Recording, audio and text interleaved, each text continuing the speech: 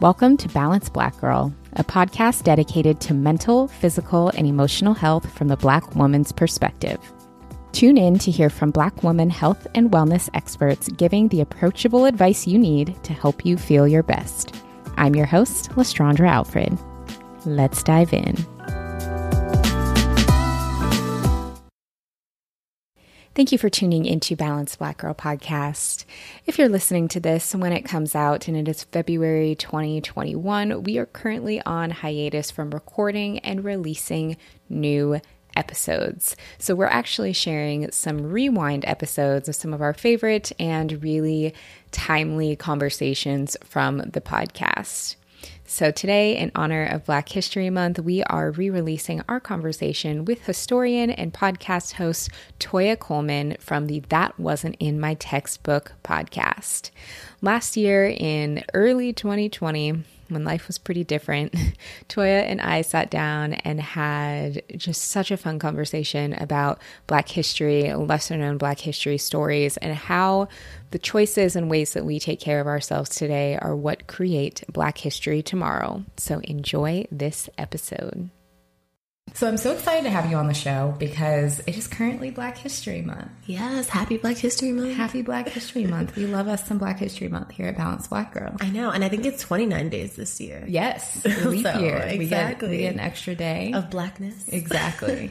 Exactly. And I'm so here for it. Mm-hmm. So for our listeners who are just now meeting you, can you tell us a little bit more about you, who you are, where you're from, what you do? Okay, I'm Toya, known as Toya from Harlem. I tell people that I'm the Anthony Bourdain of history. So I try to talk about history in fun ways. I try to talk about a lot of history that you do not find in your textbook. So like the history of the Black Panther headquarters that was located in Harlem, that's now a bodega. So I highlight a lot of places that you may pass by historically, like every day, but are history pieces and you might not realize that. And so that's kind of the main thing that I do, but I also do like arts and culture, places to go, and particularly for people of color, you know, safe spaces, cool art exhibits, so like a Black timeout, you know. And then I also focus on, I've recently started sharing my Lock journey because that's also very much, you know, cultural Black history. So it all bleeds in together. So good. Yeah. So good. I love that. And you're now here in LA. Yes, I moved to LA a little over a year ago. So January 7th was my 1 year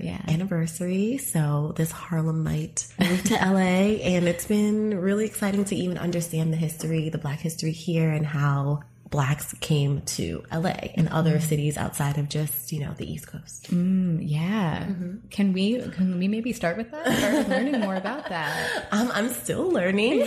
But during the Great Migration, there was also, I mean, I think a lot of people focus on the East Coast cities. So Chicago, Detroit, Philly, New York, Harlem. But there were also people who came to California. So that's kind of how that happened. There were also different Black communities here as well. There was a great exhibit a while ago at the California African American Museum that talked about the migration and also about the history of gospel here in LA. So that's where I learned a lot of kind of like the fundamentals, and I'm still learning. So it's been really interesting though. Yeah. So fun though to get to discover a new place and also unlock the history of your new home. Exactly. Yeah. So what sparked your interest in history?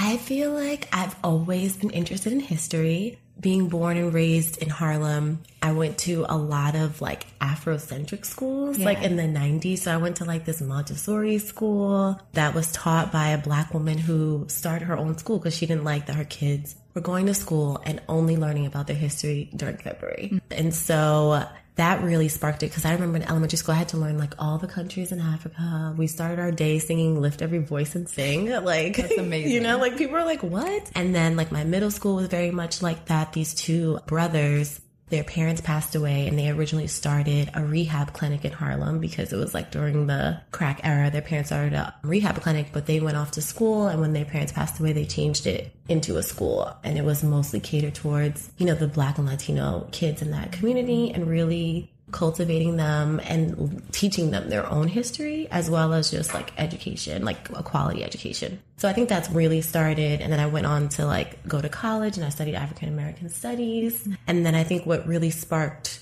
Toya from Harlem, my platform, was I went to grad school, and a part of that as National Urban Fellows, which is an accelerated master program. It's crazy. You do your master's in like 14 months. Oh my gosh. And part of it is that you also work, and you can work anywhere. So I got like a job in Miami, and I lived in Miami for like 8 months. And I remember coming home and I just felt like my neighborhood had changed so much. And it was only 8 months, and there was just so much new construction and new things happening, which is good, of course, but I also felt like there were a lot of places being erased in the name of gentrification, historical places that I was like, why are we not preserving it? Or like, what's the process? But it was like already too late. So I created a digital platform where I was trying to capture that history, you know, because I felt like that was how I could, like, my contribution to it, that I could actually do, that was feasible, was just go around, take photos, tell people about the history in really layman's terms. I curse, I tell you like really cool things that happen there that you might not know. And that's how it really like started. And then it kind of expanded into everything that it is now. Yeah, that's beautiful though, like honoring those landmarks through your content. Yeah.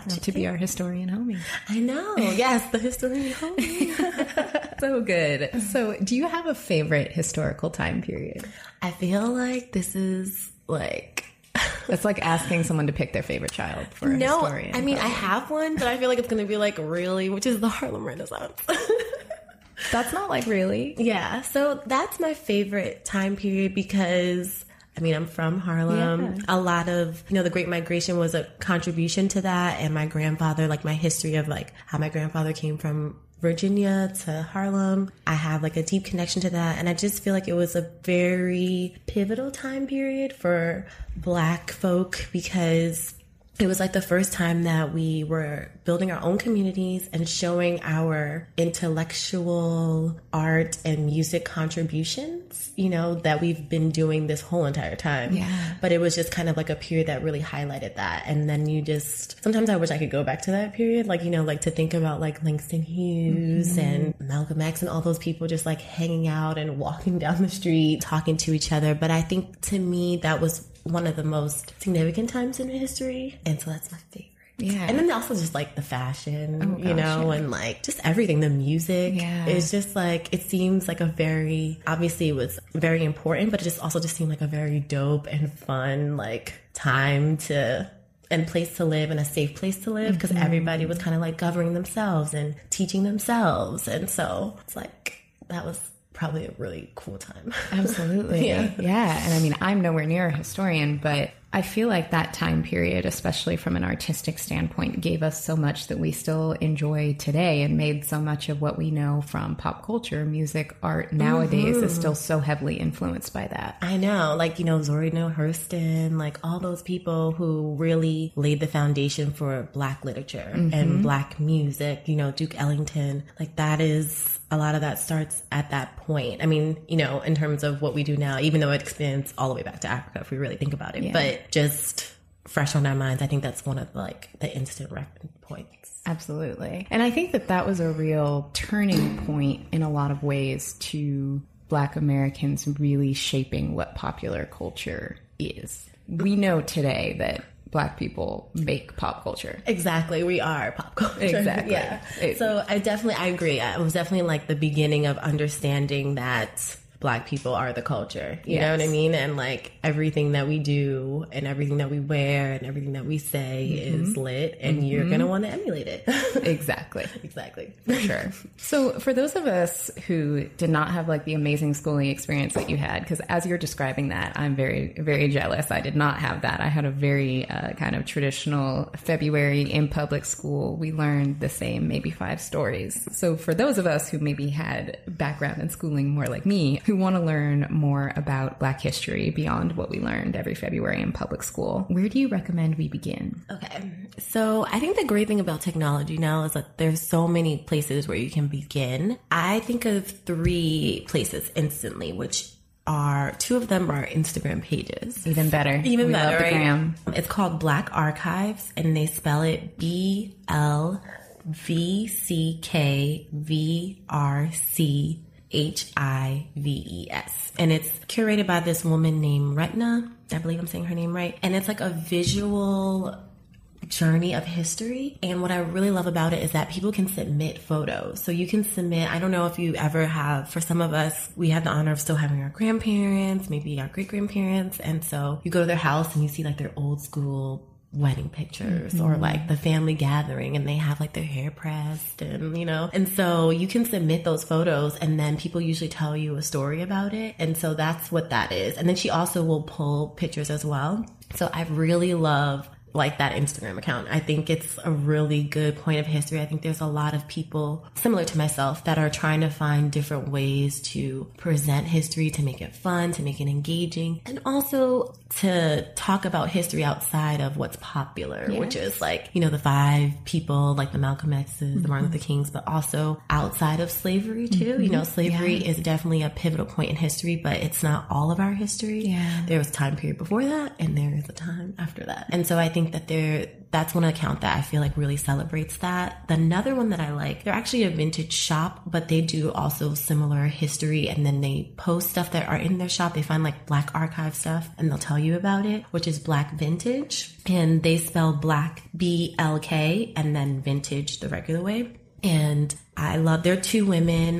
They're a couple. They're great. I've met them a couple of times, but they find artifacts from like old colleges. They have been hired by people like Issa Rae to do insecure wardrobe, like for antique t-shirts, like from Howard from the 70s to 60s. They found like the old cab from the Oz, like, you know, Wizard of Oz, the black version. So they just find like these crazy, beautiful, unique artifacts, and then they post beautiful pictures of them. They find old books and they post photos. They sell them, but they also just tell you the history. So those are my 2 favorite gram history accounts. Love it. And then my other one that I like on my nerd stuff it's called Crash Course on YouTube, and they just spell it the same way with no spaces. And it's actually like a white guy who's a host, but he's great. And they just do these like little 10 to 12 minute segments that talk about history. Like just they condense it and they'll do like the Haitian Revolution or something like that, and they just tell you like all the cool stuff you want to know. And then what makes it really engaging is that they have like these cool animations that like reenact stuff, and they also do it in a very layman's terms, sarcasm. So those are like my 3 nerd life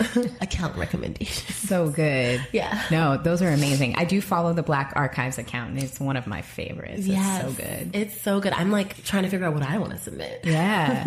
It's such a good recommendation. Yeah. And I think it's good because we all know with the internet, you know, we have Dr. Google that can kind of teach us anything, but it's like having our history kind of brought to us where we are in a way that we're kind of used to consuming and connecting with one another is really special. Yeah, and we scroll so much every day. So it's like there's ways that we can do that and see something that's uplifting or educational or, you know, so just, you know, challenge yourself to expand your feed. Yeah, absolutely. And it makes learning about history a little bit more engaging, a little bit more fun. And it's quick. Yeah. You know, it doesn't have to take up your whole day. I feel like it's hard after being in school for so many years to want to continue to educate yourself in the same traditional boring ways. Yeah. So you have to find like new ways to do that. And I think Instagram, and YouTube, most 2 popular platforms definitely have stuff for you there. Absolutely. No, I love that recommendation. Thank you so much.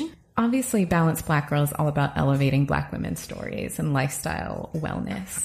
I would love to hear if you know of any Black women's stories that aren't often told. Oh, wow, that's... Just one. I mean, that's a very broad question. I like, wait, where do I begin? Well, I recently just read this article. It was like the New York Book Review. They did this, like the heroines of American Black press, and they list, I think it's about 6 or 7 Black women journalists from the 19th century. Because I think a lot of times we all think about like Ida B. Wells, but there's like so many other women that have kind of impacted journalism and talked about like race and women's suffrage and stuff like that, which is apparently that's like the Women's History Month theme is like voting rights. So I learned a lot through that article. They talked about one woman. She was like born in Chicago. Her name was Lillian Fox. Lillian Parker Thomas Fox. And she was like the first Black woman to write for this Black publication. I think it was the Indiana Freeman. So that was a Black newspaper. She was the first Black woman to write for them. And then she later on went on to be the first Black woman to be hired for a white publication, which was just the Indianapolis News. And she had to write anonymously under that, but she had like a regular column. She talked about, you know, kind of like race and women's rights and stuff like that. So I feel like that article, I think it's the Heroine of Women journalist. That is a good place to start. But I remember reading that recently, and they have these really cool graphics of what the women look like. And they had some really cool untold stories of women journalists who were really like putting pen to paper to make changes. Yeah. And I think that a lot of times in history, especially when we talk about like our textbooks, they focus on a couple of people. Yeah. All the time, but there's so many others, you know? I mean, I think that's what I find interesting about learning history. There's always something new to learn and to uncover. So I would say Lillian probably Fox is the most recent untold story of a woman that I recently learned about. I love that. Thank you so much for sharing. We'll definitely have the link to the article for the Heroines of American Black Press, because that sounds like an incredible resource. Yeah, it was really good. And she also actually, there's an Instagram that goes with that too. I think it's called Race Women with an underscore. Yeah, Race_women. And she continues to like highlight different women and write profiles underneath them. So that's another resource for learning history. Yes. See, you know what? We're just going to get all of our Instagram feeds together. We're going to unfollow all of the people that we know we don't need to be following. All the shade rooms, all the flat tummy tea. We're going to unfollow all of that. We're going to get on these archives. Yes. We're going to learn about our history. Exactly. I support it. Getting it together. Let's pretend we're like 50 or 100 years in the future. Do I look good? You look great. Okay. By some miracle, the planet has survived that long. How do you think our generation will be portrayed in Black history? You're coming with the question. I think that our generation will be, I'm trying to think about, okay, like how our parents and our grandparents were very much like respectability politics, right? Like you got to be twice as good. You got to wear your bow tie. You got to straighten your hair. Side part under. Exactly. And then, you know, we got into some militant stuff with the Black Panthers, self-governance. And then I think this is where we come in. I think we're like the unapologetic generation where like we have like our Kaepernicks. And then we have like twerking, you know, and then and we can do both. And then you have like the natural hair movement, and then you have like the Popeye chicken sandwich, you know, battle, you know, which is very much something that Black Twitter started. So, you know, so it's like, I think we're more like the unapologetic generation where we're not really going to assimilate or change ourselves, you know, to be accepted or to feel or to explain that we need to be treated and seen as equal. We're like, this is who we are, and you need to kind of like get on board. I think a lot of time, I think historically we've bent a lot of ways backwards to kind of appease, you know, and that hasn't worked. And there's nothing wrong with that. We tried different things. And so now this is where we are at. And I think about like, you know, the Issa Raes and the Insecure, like even just like the movies and the films and stuff that people are going to see that came out of this generation really challenge and I think speak to being unapologetic. Yeah. So I'm really interested to see, I don't know if I'm right, but I think that will definitely be a part of the narrative. I love that. Yeah. And I just love hearing your perspective on that. And I think what I appreciate so much about what you just shared in that answer was really about how multifaceted we are. You know, we can kneel with Cap and we can also twerk and enjoy our sandwich and be well read and be super educated. And we can do it all. Yeah. And I think another thing that will be unique to our generation historically will be kind of like these digital movements. You know, you think about Black Lives Matter, Oscar is so white. That will definitely be, hopefully, you know, sections in the Black history part of our textbook where they talk about how, you know, these hashtags changed into movements, changed into protests and created change as well. Because I think that's very unique to us, like growing up with social media, being a part of social media. We have used it to laugh and we've used it to make change. Yeah, absolutely. And I think in a lot of ways to heal. I mean, I think what I'm most helpful for or hopeful for our generation is I feel like we're really breaking breaking a lot of generational curses. I agree. So I'm excited to see in the future, as we have children and their children, what shapes and shifts for them. Yeah, like how far are we gonna go, you know? And I think, it's only going up from here. We have a long way to go in terms of, just dealing with racism and all those systems. But I think that we are really utilizing the resources that we have to communicate with the world, So I think that's the difference. Like at the tip of your fingers, you can say what you want to say and like call out someone for using the N-word on the news. You know what I mean? Like you didn't really have that power before. So it's kind of like, I feel like the effect of something, the domino effect or the reach is so fast and wide expanding now that we have like the internet. Yeah, absolutely. I was actually just talking to my friend last night, having a pretty similar conversation, at least related to this question. And we were talking about how now that we're older, we're women in our 30s, we have so much more kind of empathy for our parents. When we were younger, we didn't fully understand, like, oh, why are they so uptight about this? Or why don't they understand that? And understanding that for our parents and the generations before them, so much was all about survival. To an extent, we still have that as well. There are still so many systems working against us, as we know. But I think we're also creating spaces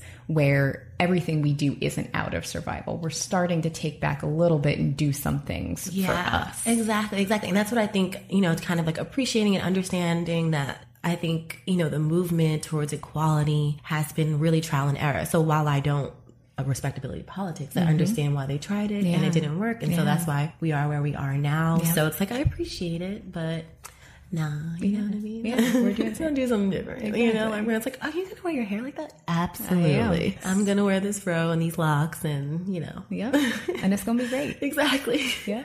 I love that. Yeah. I'm also curious, kind of along the same lines. You talked about your experiences when you left for 8 months for graduate school, going back to Harlem, finding your neighborhood starting to be gentrified and something you didn't even, recognize in such a short amount of time. I think for so many of us, we're seeing that in our hometowns, in our communities, in our neighborhoods. Gentrification is just something that is impacting all of us. How do you think kind of the current rate of gentrification will impact Black history in the future? That's a good question. I think, right now it's happening fairly quickly, like you acknowledge. Rapidly. Yeah. I think I read somewhere that like 20,000 people left DC between 2000 and 2013, which is like enough people to fill a football stadium or a soccer stadium. And that just speaks to the displacement that's happening with gentrification. And I think gentrification is often presented as a cycle, right? Yeah. So you're like chilling in your neighborhood and then you like see a Starbucks and then you're like, oh my God, what's happening? Yep. See some running groups, late at night and you're like, what's happening? And then all of a sudden your rent goes up and you don't, depending on where you are financially, you have to decide if you're going to stay or you're going to go. Yeah. Understanding that, I would like to think that it's a cycle in terms of that, like right now people are going into cities and, they're going into neighborhoods. They think it's affordable, like, displacing people, but then maybe there'll be another white flight back into the suburbs and the cycle will happen all over again. Yeah. But I think gentrification is so heavily loaded and there's a lot of conversations around, like, obviously, no matter who's in the neighborhood, you want the best things in your neighborhood. You want changes in your neighborhood. But I think it's the displacement when, like, rent goes up and the grocery store price points go up to a point where the people who were originally there can't afford it to the point where they have to leave. I think that's where gentrification is a problem. Yeah. And I think the future is that we're going to see, I think, kind of like similar to what's happening to Harlem, right? Like, it was a Black hub. And it was like a cultural hub and everyone thought it was cool. And now it's kind of whitewashed. And I feel like that's happening almost like worldwide. Like it's happening in London. Yeah. Like, so I think that it's going to continue to happen. And unfortunately, I think as a result of that, a lot of history will be erased, which is kind of what I was trying to counteract with Toya from Harlem. But at the same time, I feel like as people of color, we are also so resilient and just resourceful that I could also see as people get displaced, they're forming new communities, new communities, new kind of like segregated communities, which can be good if you're cultivating, if you're teaching history of yourself and stuff like that. So I could see that maybe potentially they'll just be like newer, more modern people of color, like communities, and then maybe that will get whitewashed, and then it's like a cycle. I don't know, but that's what I imagine. Yeah. That's what I imagine. Yeah, definitely. No, I really appreciate that perspective. I think it's interesting because, I mean, we'll see. I think kind of the way it's happening now and how fast and just our current time period. Yeah. I don't think we've experienced a version of it quite like this. Yeah, I don't think historically, you know, I mean, there's nothing really to compare it to. Yeah. Because it was like slavery before, then the Great Migration was just kind of like the South is failing. The Ku Klux Klan is lynching people, like we need to leave. It wasn't a matter of wanting to necessarily, you know, it was like survival and economics that kind of drove people away, but it wasn't displacement, you know? So yeah, I think you're right. I don't think we've ever seen it before. So it's going to be really interesting. TBD. Yeah. I wonder how the homeless population will also change because just in general, outside of even just gentrification, like rent is just going up so much. Cost of living. Yeah. So that's also displacing people on top of gentrification and causing people to like move to the streets. Yeah. So yeah. Yeah. Oh, I hope there's hope. I hope so too. I hope so too. Let's also just talk a little bit more about Toya from Harlem. You know, we talked a bit about what inspired your platform. Have there been any things or places that you have discovered or stories that you've uncovered that have just been like your favorite? Oh, wow.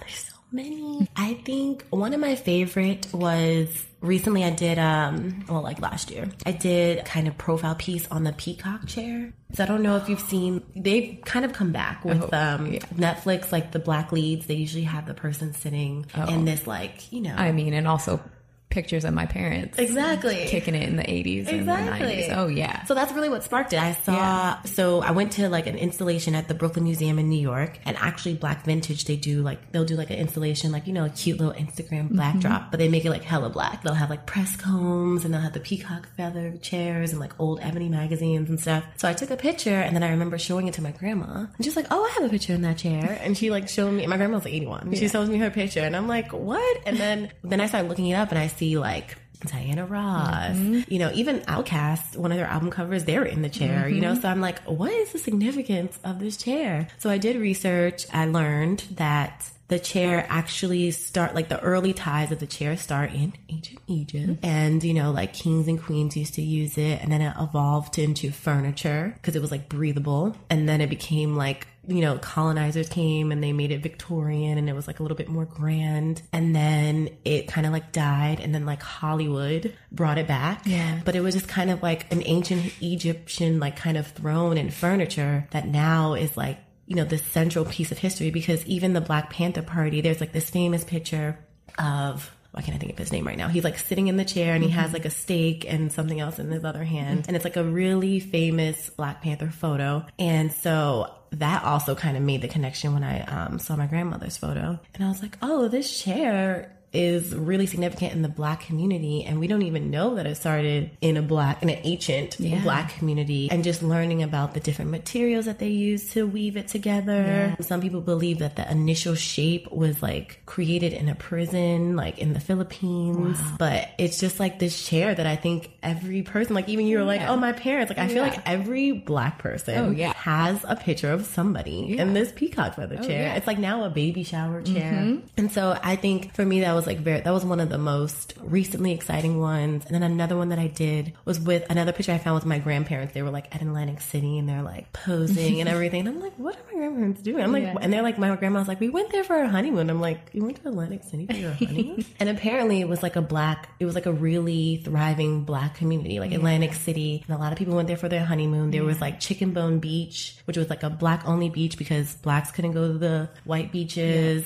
And so it was like this hub of like culture and like music and all this stuff. And I like ended up finding like really old photos historically, and then also with my family and my grandparents. And just to make that connection, it was just really nice. I was like, oh, okay. So I feel like I like the things that, you know, you can connect with that you see every day in your family. So those were the two that I think I enjoyed most recently. Those are beautiful examples. And I mean, I especially love what you said about things that you may see every day, little pieces of your own history that you can learn the significance and the backstory behind. And I think usually the common theme theme in so many of these things is Black people either not being allowed to go somewhere or not having something of their own and taking what they do have and making something beautiful out of it. Exactly. Which speaks to resilience and what I think the future of gentrification is going to be. Mm-hmm. It's kind of like the new version of what you were saying about that beach where Blacks weren't allowed to go to the other beach, so then they created their own. Exactly. Yeah. So those are... Yeah, if you have any history, if you see any photos, I say, like, take this time to talk to, like, the people in your family. If you have the honor of having your grandparents, even your aunts and uncles, they know things, they've experienced things, and just listening to them and capturing that is just, like, really important. And you'll never know what you'll uncover about yourself. And if anything, you'll just have more pride in who you are. Yeah. Oh, I love that so much. So beautiful. We talked a little bit about untold Black women's stories. I'm curious if we just kind of like open up that scope a little bit. What is your favorite, like, lesser known or underrated Black history moment? My favorite, a lesser known history, I think, is the Haitian Revolution. It's just so significant to history. They're the first Black republic. They're the only successful slave revolt. I believe they're also the second free independent state in the Americas at the time, and the first modern nation to be governed by African descents. So, and then just the whole story of how it all came about, it's really long, but I feel like that is a very integral part of our history that, unfortunately, due to like current states of like Haiti, people focus on poverty. Obviously, some tragic natural disasters have happened, but I would challenge people, like, when you think of Haiti, like, understand that they successfully not only abolished slavery, but like got rid of colonizers. I don't think people really wrap their head around it. I think people really focus on like just other things about Haitian history that are not, current day, that's like not the best and not the most important. But Haiti, they like kicked the French's ass. You know what I'm saying? And they really changed things for the better for themselves. And I think that, a lot of people I can imagine during that time wanted to do those things. Yeah. But luckily, because they were an island and they had the most brutal slavery, like sugarcane Caribbean islands had the worst state of slavery. Like, it was so bad that there wasn't any like reproduction. Like, it was just like they were just bringing in more slaves. Like, there weren't any like children being born in terms of slaves, So just thinking about the hard state that they were in, and then they were able to, revolt successfully and then also govern themselves is just, I don't know. I don't think people really wrap their head around it. I don't know if I'm doing a good job of explaining the significance of it, but I think that's one of the most like lesser known, underrated parts of history that we should really hold on to and be proud of and understand. I don't even think they talk about that in school. I learned about it in college. I learned about it like last year. Yeah, from a Haitian professor, and that was what she studied. So I think it was kind of very circumstantial for me to be like in a school that had this course by this Haitian professor. But before that, I knew nothing, and I was just like, wow, because people always talk about like, oh, like, why didn't slaves like revolt? And they did, but this is an example of like a very successful one. Yeah. And so I think people should. And also say, why didn't they revolt, as if it's it was like standard Tuesday. I know, exactly. So that's actually really hard to do. Exactly. It's really hard to do. Yeah, it's really hard to do. There's infrastructures, there's things in place that keep you in fear, that keep you in bondage and separate you from your families. Like, is that worth the risk, So, I think Haiti was unique in that it's an island, it wasn't like the whole United States. And then also because they were so greedy for slave labor, they were like, they didn't even realize they were outnumbered. There were more slaves on the island than any other group. So those are the two factors that really allow them to have a successful revolt versus, people who were like in America as we know it. Yeah. Oh, such an important piece of history to understand. Yeah, definitely. Oh, so good. Yeah. But if there's any takeaway from this episode, it is that pulling off a slave revolt is not an easy thing to do. It is not at all. It's not at all. Not something that I would want to be tasked with.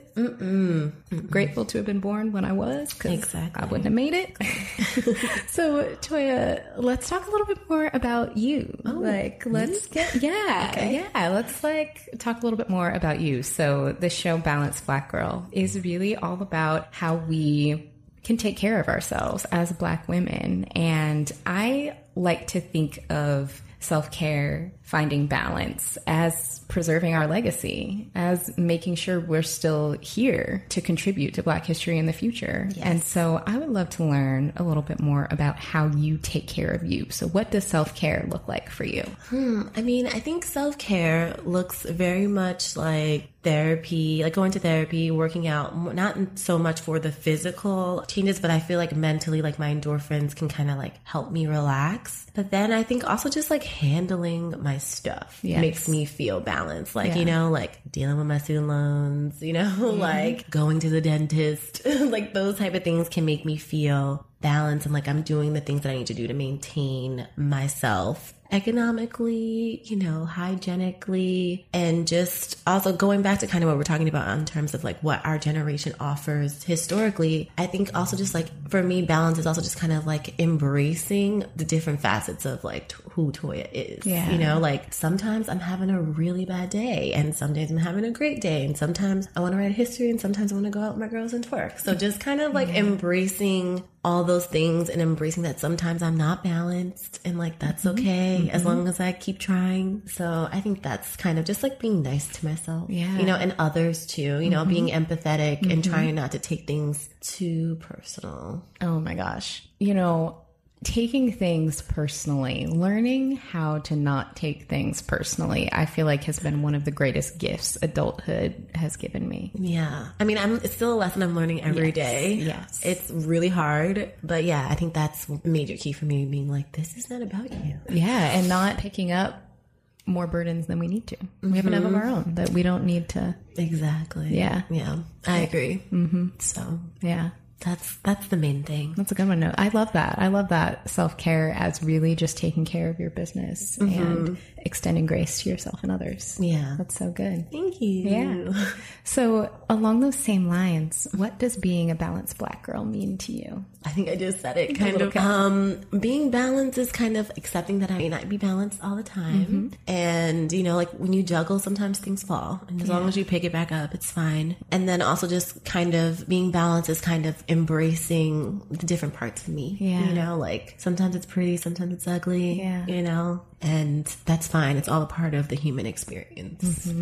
I can't think of a better way to wrap up a Black History episode than the human experience and talking about the human experience. Yes, thanks. Yeah, that was a good little tagline. You know, I like to just bring it on home. So, Toya, how can our audience keep in touch with you? How can you guys keep in touch with me? Okay, so I would say you can, on all my social media handles, it's just Toya from Harlem, no fancy things or underscore, so EA. Prime. You know, and yeah, I mean, anyway, you can find me on social media. I also have a YouTube channel and I have a newsletter, and that's really just a place where you can like uncover historical places you pass by every day, dope art by people of color, places to check out and cultural things to do. And also for Black History Month, I'll be releasing Black History mugs. So yeah, we'll have all of that linked in the show notes. Exactly. Yes. Thank you so much for joining us. Thank you for having me. I really appreciate it. Oh my God, it's so fun.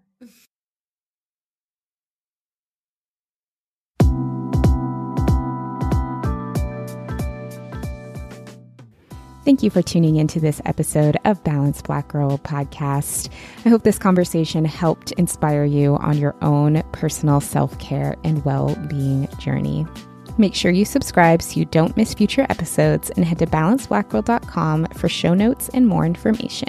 If you'd like more support finding your balance, join our private membership community for self-care tools, exclusive content, and more. Visit balancedblackgirl.com/community for more information. If you enjoyed this episode, please leave us a rating and review on Apple Podcasts, and don't forget to share it with a friend. Thanks so much for tuning in.